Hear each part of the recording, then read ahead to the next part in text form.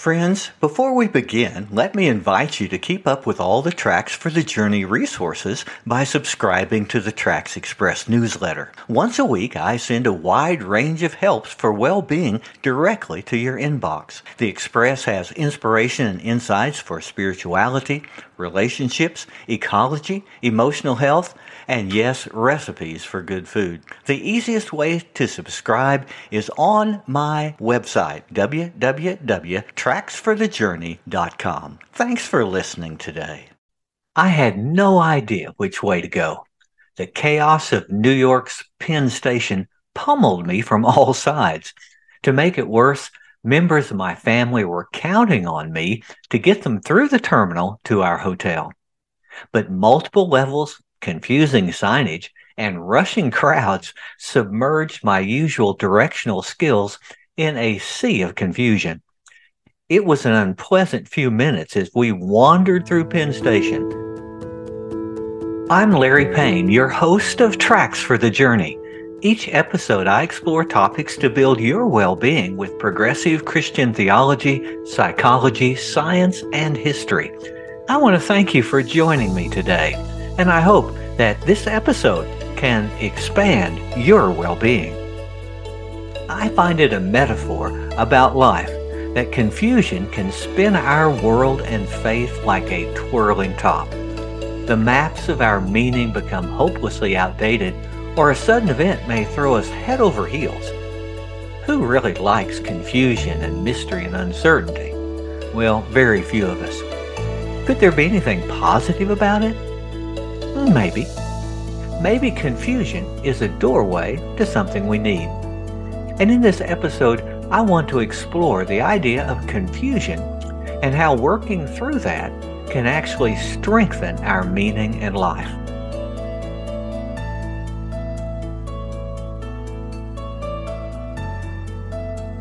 The Bible has a strange story about King David from the early years of his reign around 950 BCE. To consolidate the worship of God in Jerusalem and his own political power, he makes plans to bring the Ark of the Covenant into the city. Now, the Ark of the Covenant contained relics and manifested the presence of God for the people. As the ark was being moved in a celebratory parade, a man transgressed that ritual, touched the ark, and died suddenly. In David's mind, the ark that held God's blessing became an instrument of death.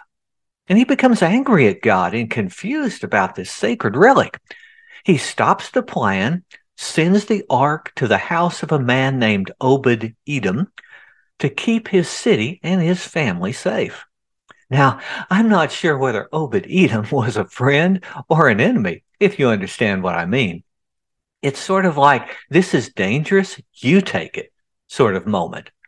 But that point is that David, in the midst of doing something he thought was good, is now totally confused. I wonder when you've been confused or uncertain about something. Honestly, if you're like me, it comes pretty frequently. It can be something small when I need to look up an address and ask my digital map how to get there. Or it can be when a child or grandchild comes in to help with math and asks for that help, and immediately we have to look up on YouTube to find out what he's talking about. And parents, after they help with the math problem, may lay awake pondering the mystery of trying to understand their partner, finding a better job, or discerning the God questions in their lives. Mystery, confusion, and uncertainty knock at our door many times each day.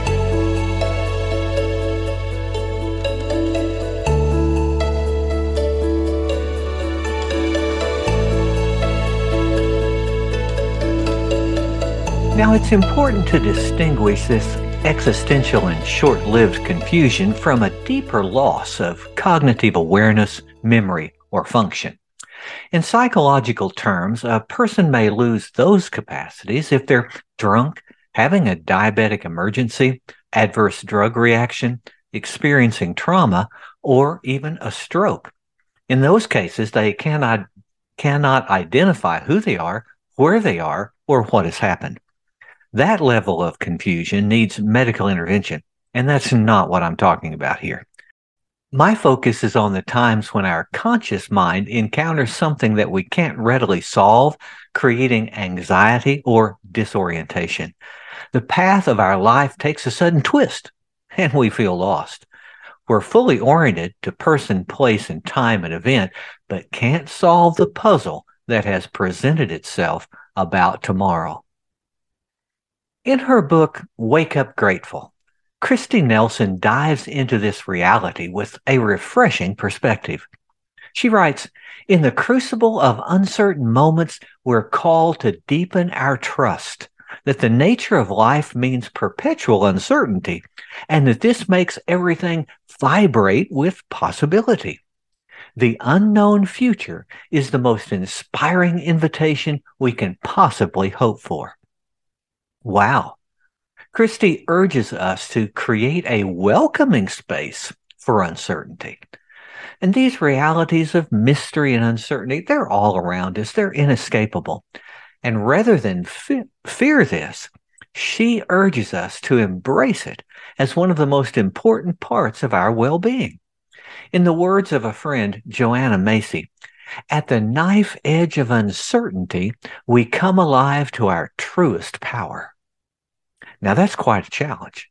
So I want to explore what it means. Let me tell you another personal story. I faced a door of mystery about 20 years ago. I had the opportunity to become the leader of a hospital chaplaincy department, which provided support to thousands of patients each year. But it meant leaving behind my 30-year career as a church pastor. What the future held was an open question at that moment. It dealt with my gifts and my skills, my family life and my education, and so much more. I felt anxious and uncertainty. Excited, but a bit terrified at the same time. I could control my decision, but I couldn't control the outcomes of whatever choice I would make. It was a challenge to welcome this moment of decision as an inspiring invitation to learn more about myself and my role in the world. I wish I had known what I know now as we talk about uncertainty, for I could have embraced more of that uncertainty instead of being so anxious about it. I'm like you. Most of the time, I crave the normal, the routine, and the comfortable. And I'm sure you're the same. We just don't like uncertainty. We make every effort to maintain control and plan for tomorrow. And there's nothing wrong with that, of course. Our brain is a problem-solving machine. So as it confronts mystery or uncertainty, it's going to start churning out answers maybe faster than we can even imagine. And it's okay to have a planner for next month's appointments, or to save for the future, or to build a team that might create a better device or solve a problem. Yet, even as we do so, we should accept the truth that there are no guarantees for tomorrow.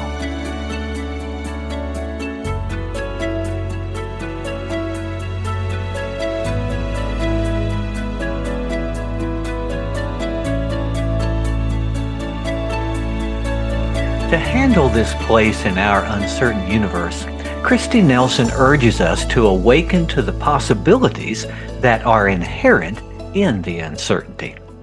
We can do this by changing our perspective to see the creative responses ahead of us. This is called reframing, and it seeks to bring a fresh perspective or a different narrative to the uncertainty.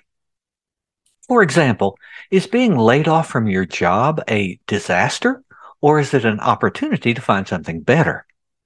The uncertainty exists in whichever situation we have, yet we have the power to awaken our mind to new possibilities that could help us. And this can lift us beyond the fears that we have. We can construct the responses that widen our lives. We can claim that we are partners with our community or with God, and that we have the promise and freedom to discover where each doorway might lead. As Nelson says, we have mystery to thank for some of the greatest joys and blessings for our lives. So, how can we do this process of reframing when uncertainty looms before us? I think it's important first to own the emotions that we have, even if there's negative. There's no sin in being afraid when we're confused and lost. Don't condemn those kind of feelings. They are what they are. Then we can begin to seek direction. We can talk with trusted partners. We can make pro and con lists, which is a favorite of mine.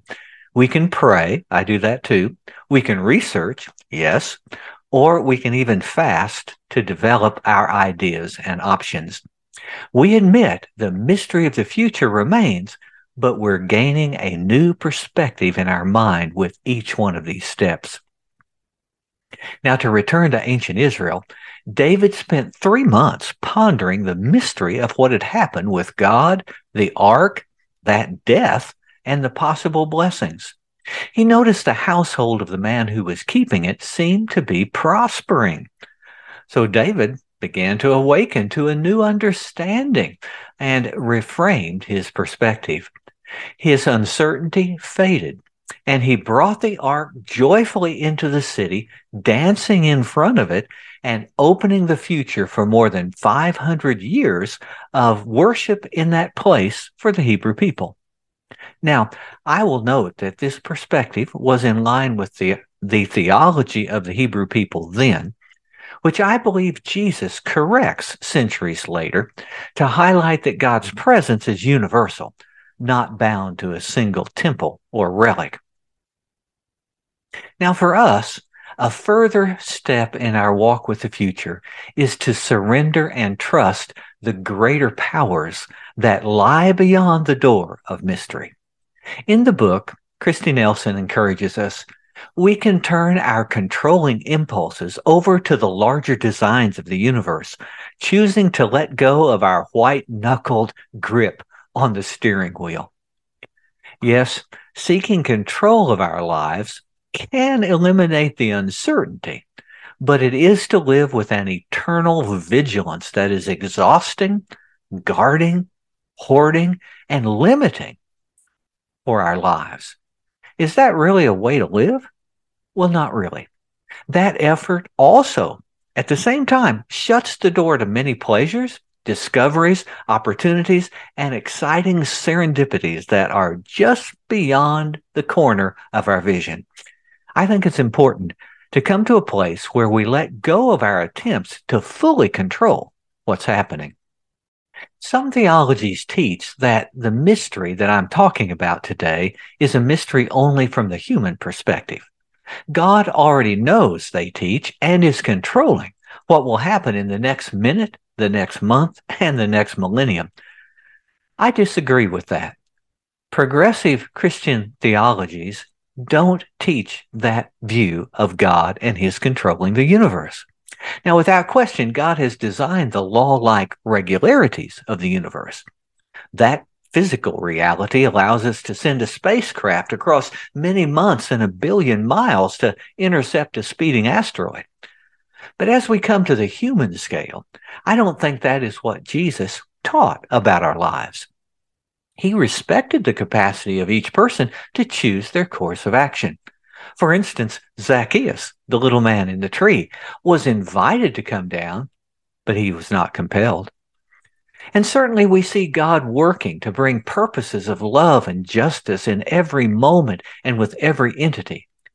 Yet, like Eve in the garden of the metaphorical story, we can decide on a different course. I like the way theologian Bruce Epperly describes all of this. He says, God's power is persuasive and invitational, a call forward as a source of possibilities and ideals, appropriate for every occasion of experience. The future is open for God as well as us. God needs us to be partners in the dream of world transformation. The future is open. The mysteries are there for us to find and experience. The openness of tomorrow is our privilege and our responsibility. You and I can choose how we will handle the possibilities before us. Let me tell you, Penn Station in New York City was a crazy place for this rural Texan. We hauled our luggage from one level to the other, looking for the exit to the street where our hotel could be found. Information desk didn't seem to exist.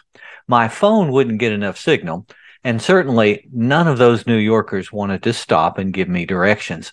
Finally, I parked the family away from the milling crowd and went exploring just on my own.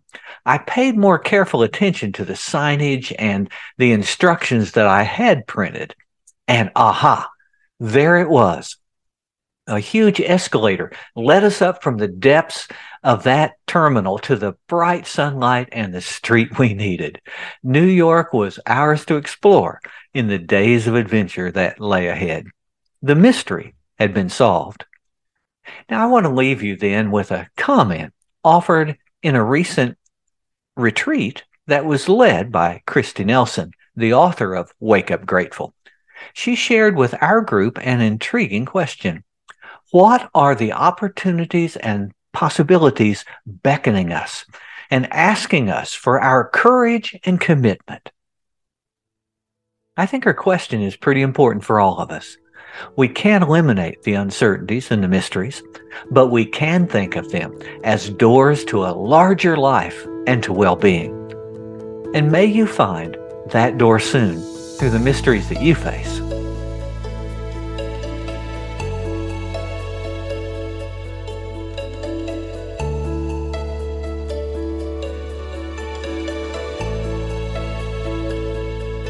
Thank you for sharing this episode of Tracks for the Journey. I hope you'll take a moment on your podcast provider to rate and review what I'm doing, and that will help me spread the message. And I invite you to find more information and resources at tracksforthejourney.com. That's the website where I list many different things.